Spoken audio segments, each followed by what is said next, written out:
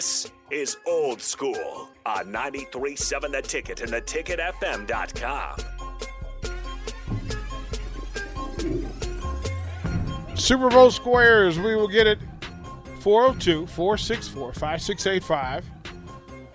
Trivia question is this. There's only one team that failed to score a touchdown in the Super Bowl.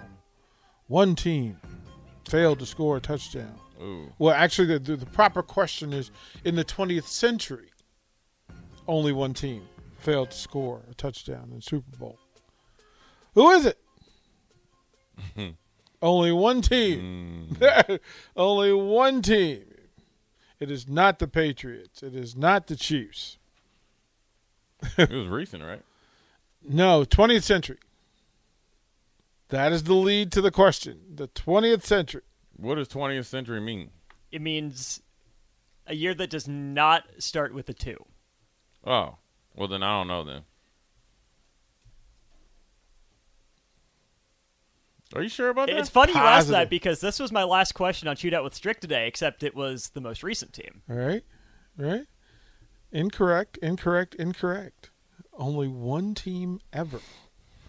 The score, this team only, it's fantastic. So it's in the first 24 Super Bowls, 20, something along those lines. Yeah, I don't remember. I don't know, man. Yeah.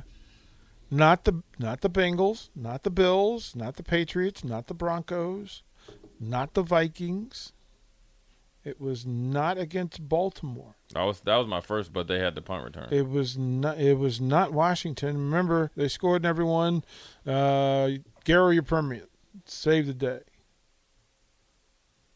No, it was not your beloved Cowboys. Wet Blanket. Keep it moving. Did I pull off a stumper? There's one. Is it Jake Sorensen? Jay! He just gave the answer. Well, you said it. No, there's one, but we need two. Oh, they still didn't get it. They still didn't pay attention. So, yeah, you got that one, right? You got that one there. It's not the Oilers. It wasn't the Redskins. That's so funny. Yes, Axel Foley. There it is.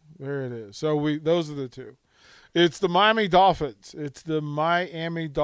The tears of Jake Sorensen. Yeah, Jake, where you at, buddy? Super Bowl VI, the coldest ever outdoor bowl game ever between the Dolphins and the Cowboys.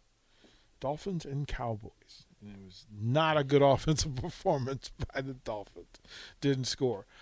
Jay, so as we were talking about, the year that Fred Hoiberg has put together and versus, tonight's opponent in Michigan, some people are saying, well, Juwan's not good. Going into the season, Juwan Howard is in the top 20 of coaches nationally. Yeah. Right? Yeah. Like that's not unique. So if I asked you who the best current college basketball coaches in the country are, because North Carolina, as good as they did a year ago, I'm not sure you put their coach in the conversation. Davis, no. Right? They've been underwhelming this year too. No. Okay. You could always say Tony Bennett because since he's gotten over the hump, and Virginia's always up there in the top. They're top 10 now. Top 10 now. So he would be one. Also, you could always say Tom Izzo. Calipari. Yeah, the OG. You got that, but nobody really. I think when I was looking at Michigan, they didn't. Losing to Central Michigan is probably their worst loss. That's their bad loss. That's a tough one. Right. Then they've had a couple where they've kind of lost control of the game and lost by double digits. But all the ones when they played North Carolina, Kentucky, they've all been close. Mm-hmm. So if you're losing close games, that doesn't necessarily mean that you're not a good coach or doing a coaching job. It's just a lack of experience. And when you have, when you're veteran inside and young outside, is meaning your guard position, that's what it comes down to. Lack of experience, knowing how to execute and being in that type of environment. Now, you'd like to think, or Juwan would probably say, hey, look, if we can get on a little run here, do well in the Big Ten tournament, get into the big dance, now my young guys aren't no longer young. Got a shot. We got a shot. You got a shot.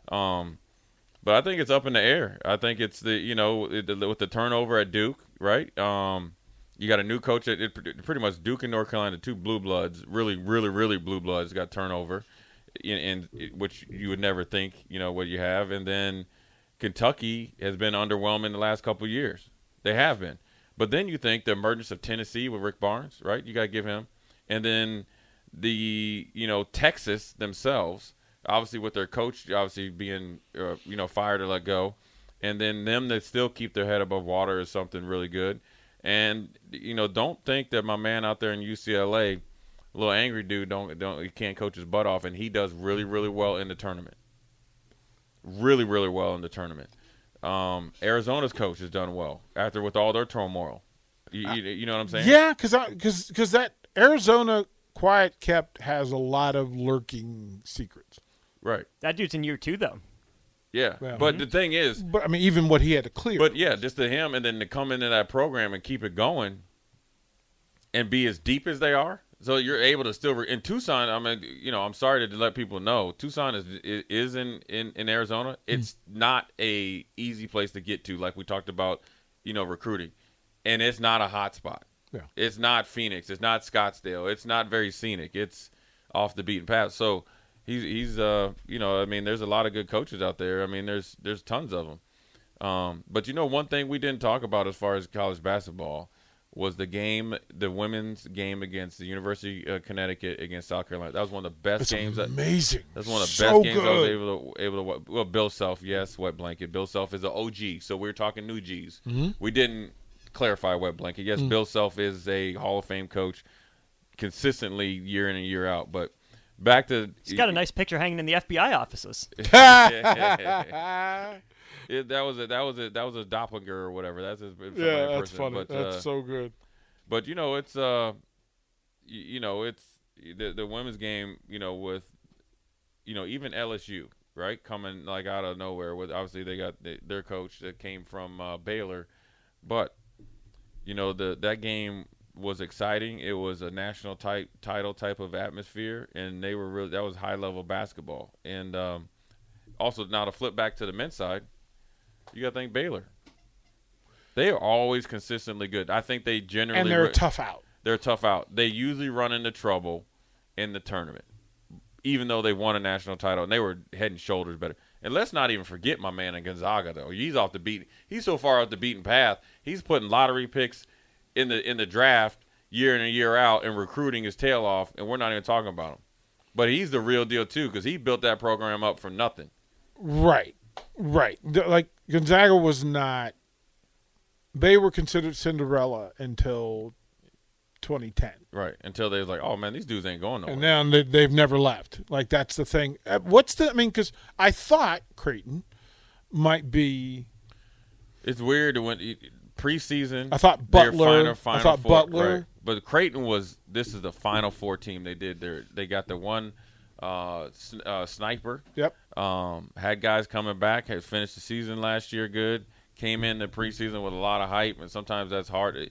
When that bullseye is on you, man, it's hard to operate, and you're getting everybody's best shot.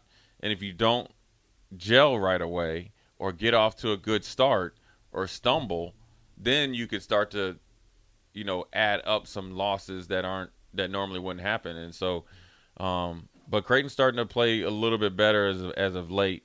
I think if they gel, they could give some people some problems because the way Creighton runs that court, their fast break offense, and they got they could be physical if they want, and if they play up their capabilities, they're going to be a tough out. This is a weird year where I think because it's not North Carolina Duke, the ACC is being underrepresented when people talk about it because Wake Forest and NC State are out there balling. Right now, They're balling. In the SEC, Virginia's balling. Right, Virginia's balling. Clemson's Virginia Tech, balling. Virginia Tech. And don't sleep on Clemson. Right, so it looks. Yeah, This a is lot one different. of those years where it looks a little different, and then you look at the Big East and you want, okay, what are you going to get from it? Like, do we know what we're going to get from it? Like, do we know what to expect? Connecticut, that's it. They lost 5 in a row, though, after they got to number 2. So, Xavier's up and down with Miller. Marquette is all offense right now. Like, Creighton, we don't we've know, seen. right? Right. Marquette's going to Providence, ride Shaka a little bit, like the resume of that. And then what happened to the team to one of my favorite coaches? What happened to Providence? My boy Ed Cooley. Yeah, what happened to them? I mean, They're still hanging around, but they're not. They're where just they were last right. year. They're not the Providence that they were expected to be this year. And then we haven't, as a basketball fan base, the Big Ten is at a point where it could be in trouble. It's not the normal. We're Right? Big You're Ten not. usually We're gets not. 6, We're 7 not talking about 8, 9, No. 10. You might big- be at like 4. Because Ohio State looks horrible. Who's in the Big Ten? I'll pull up the standings. We'll go through this. Right? Because I was going to do that in the last segment, but let's do it here. Because I looked at Indiana the other day and I thought, man, they were pretty rock solid set. So No. Purdue's in. Okay. Second place Purdue in is the conference. in as a 1 seed currently.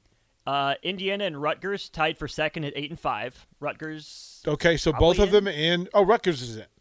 But Rutgers is Indiana in. just beat Rutgers. They just, Yeah, but and Rutgers, I mean but that's why. That's 1 and 2. Hold on, but I mean Rutgers, 2 and 3. Rutgers' big guy is out for the season. Yeah, but I think that they're scrappy enough that they will they're end tough up enough. playing Yeah, some they, teams instead that, of having 6 tough guys, they got 4 or they got 5. right. So those are 2 and 3 in the Big Ten. So those 3 are in. Then who's up? You got 4 teams at 7 and 5: Illinois, Northwestern, Iowa, Michigan. If they stay, Illinois gets in. So if they all stay 2 games above 500, they get in. That's 11 and 9 in conference. They split their last 8. So you think Iowa gets in? I don't think Iowa gets in. So below They got a bad them- loss to Nebraska. Well, no, that's not a bad loss. It would be viewed as a bad loss, though. No, wouldn't it? the Nebraska's power ranking is their strength of schedule. Oh, gets them out there. Okay. Right. After that group of teams, you have Maryland and Michigan State at 7 and 6. Both of them get in. I think that they're more likely in than 2 teams ahead of them. Yeah, they're more likely than Iowa and I would say Northwestern. Michigan yeah. messes around and doesn't do well tonight.